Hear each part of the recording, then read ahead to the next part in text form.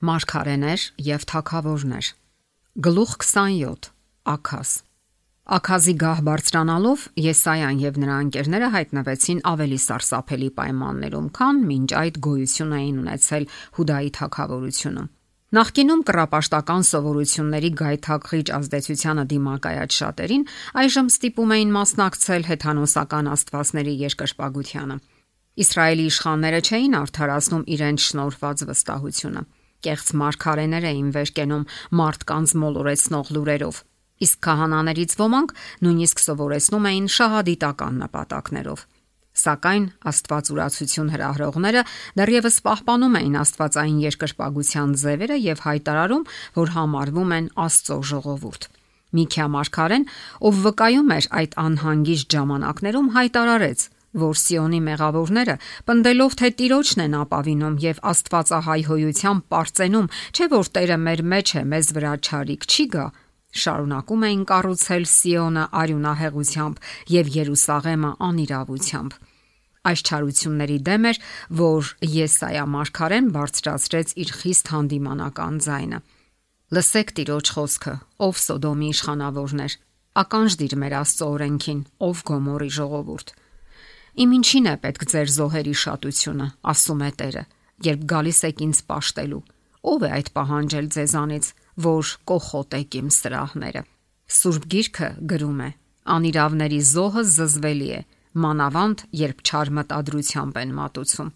Երկնքի Աստծո աչքերը չարություն տեսնելու համար մաքրամաքուր են եւ չարության նայել չեն կարող։ Աստված երես է դարձնում մեղավորներից, ոչ այն պատճառով, որ չի ցանկանում ներել նրանց։ Նա անկարող է ազատ ագրել մեղքից այն պատճառով, որ մեղավորը հրաժարվում է օգտվել շնորհի լիառատ հարստությունից։ Տիրոջ ձեռքը վստահաբար չի կարճացել, որ փրկի, եւ նրա ականջը չի ծանրացել, որ լսի, այլ ձեր անօրենություններն են, որ բաժանում են առաջացնում ձեր եւ ձեր Աստծո միջև։ Ձեր մեղքերը ծածկեցին նրա երեսը ձեզանից, որ չլսի ձեզ։ Սողոմոնը գրել էր. Վայ քեզ երկիր, որ թագավորդ մանուկ է։ Արդ այսպես էր նաև Հուդայի դեպքում։ Շարունակական անօրենությունների պատճառով նրա կառավարիչները նմանվել էին երեխաների։ Եսայան ժողովրդի ուշադրությունը հրավիրում էր աշխարհի ազգերի մեջ իր դիրքի թուլությանը եւ ցույց տալիս, որ դա բարձրավանդակներում գործող չարությունների հետևանքն է։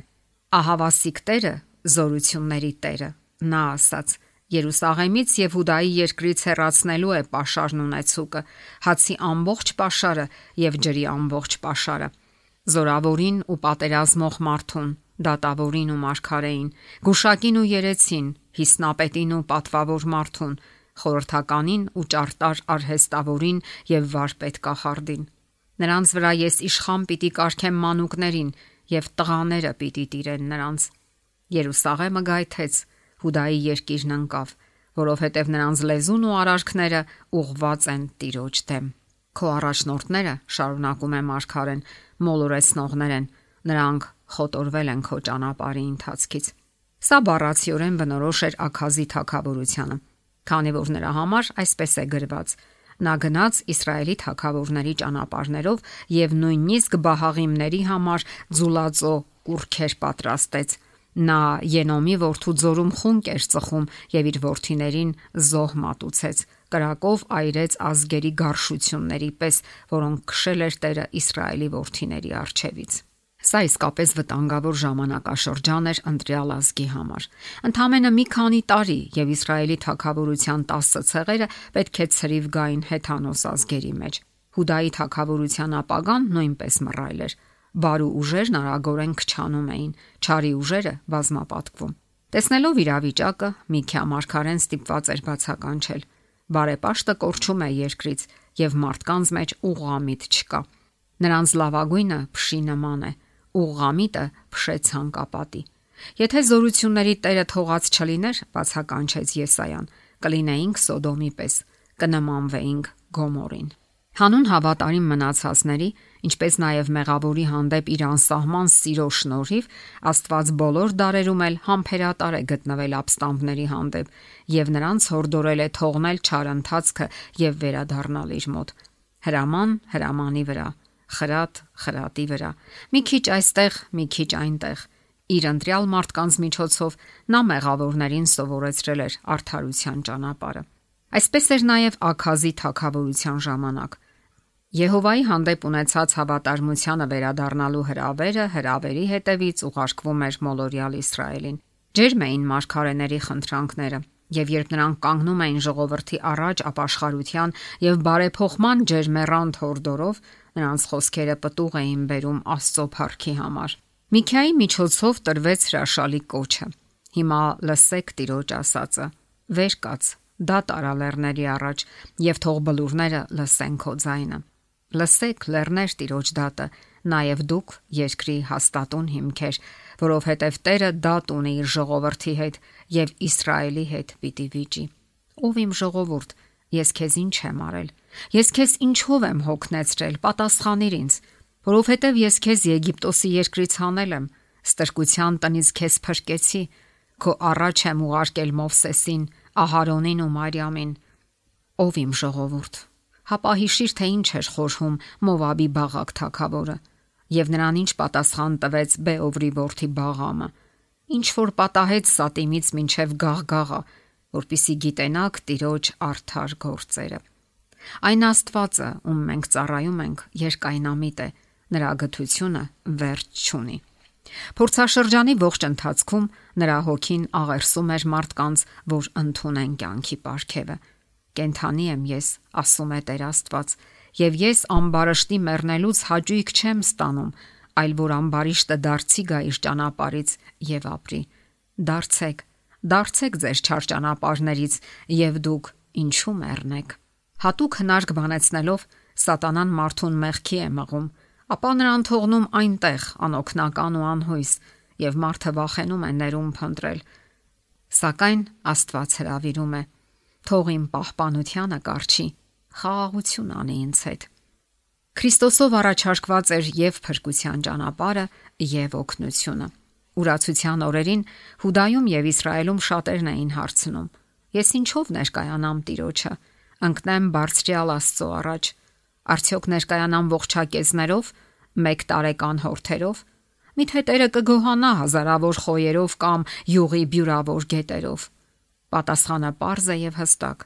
քեզ հայտնել է ով մարդ, թե ինչն է բարին, եւ Տերն ինչ է պահանջում քեզանից,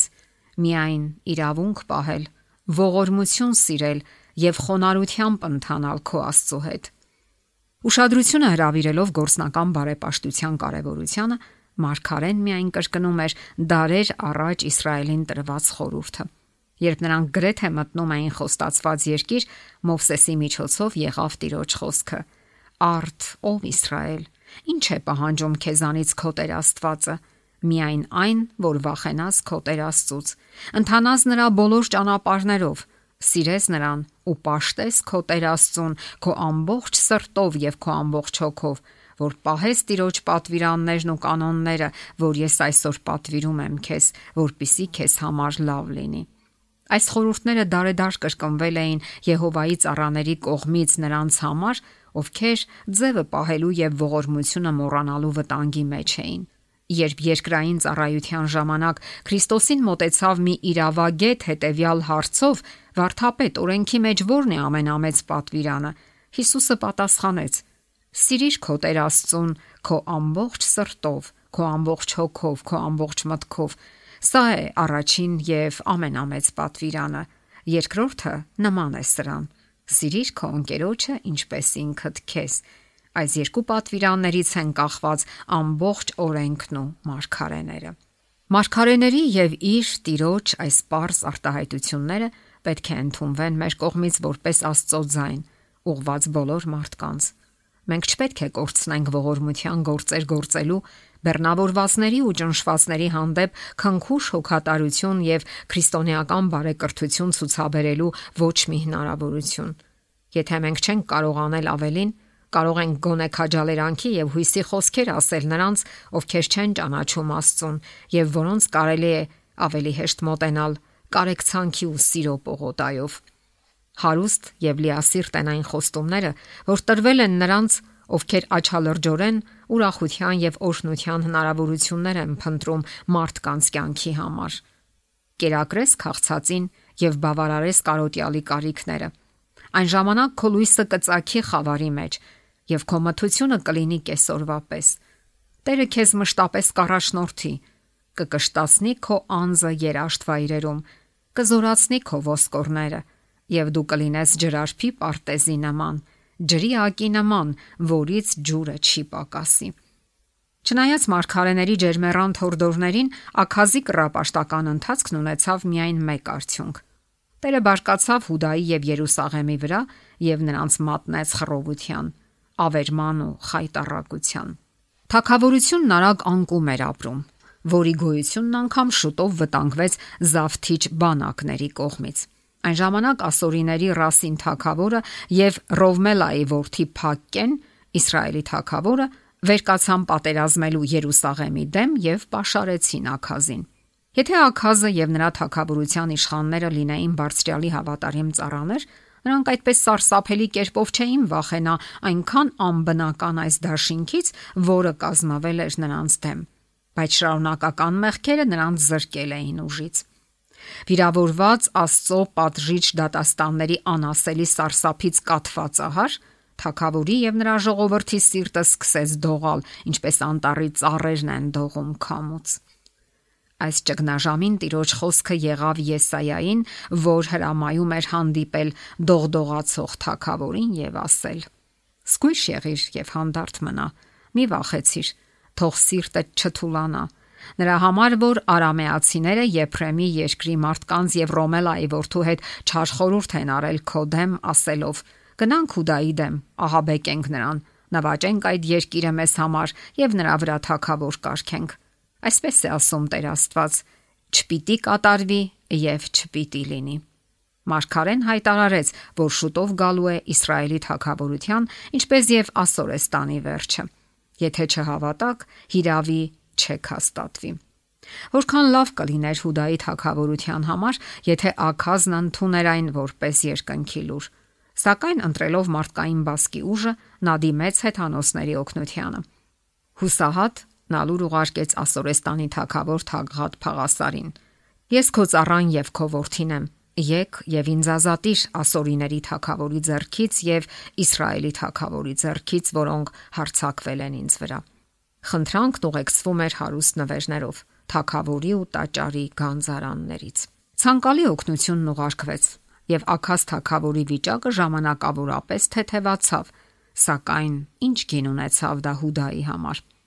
Առաջարկված հարկը տուրք տվեց Ասորեստանի ագահությանը, եւ այդ ուխտադրուժ ազգը շուտով սպառնաց հեղեղել եւ ավերել Հուդան։ Աքազն ու նրա դժբախտ ենթականերն այժմ անհանգստացած էին դաժան ասորացիների ձեռքում հայտնվելու վախից։ Տերը նկուն էր դարձրել Հուդան շարունակական հանցանքների պատճառով։ Պատժի այս պահին անգամ Աքազն ապաշխարելու փոխարեն շարունակ մեղք էր գործում Տիրոջ դեմ, զոհեր էր մատուցում Դամասկոսի աստվածներին, քանի որ ասորիների թագավորների աստվածներն օգնում են իրենց, ես նրանց զոհեր կմատուցեմ, որ ինձ օգնեն։ Երբ մոտեցավ հավատուրած թագավորի կառավարման ավարտը, նա ստիպեց, որ տաճարի դռները փակեն։ Սուրբ ծառայություններն ընդհատվեցին։ Աշտանակներն այլևս չէին վառվում սեղանի առաջ, այլևս զոհաբերություններ չէին արվում մարդկանց մեղքերի համար։ Քաղցր խնկաբույրն այլևս վեր չէր բարձրանում առավոտյան ու երեկոյան զոհի ժամանակ։ Դատարկելով Աստծո տան սրահները եւ ամուր փակելով դրա դռները, անաստված քաղաքի բնակիչները Երուսաղեմի փողոցների բոլոր անկյուններում համարձակորեն սեղաններ տեղադրեցին հեթանոսական աստվածների երկրպագության համար։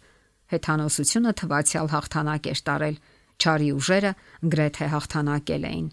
Սակայն Հուդայում կային մարդիկ, որոնք պահպանել էին իրենց հավատարմությունը Եհովայի հանդեպ, հաստատակամորեն հրաժարվելով հեթանոսությունից։ Նրանց էր, որ Եսայան, Միքյան ու նրանց գործընկերները նայում էին հույսով, երբ նրանք ուսումնասիրում էին Աքազի կառավարման վերջին տարիներին իրականացված ավերումը։ Նրանց սրբարանը փակվեց, սակայն հավատարիմներին տրվեց հավաստիացումը. «Զորությունների Տիրոջը նրան սրբացրեք, եւ թող նա լինի ձեր երկյուղն ու թող նա լինի ձեր զարհուրանքը, նա ձեզ համար սրբարան կլինի։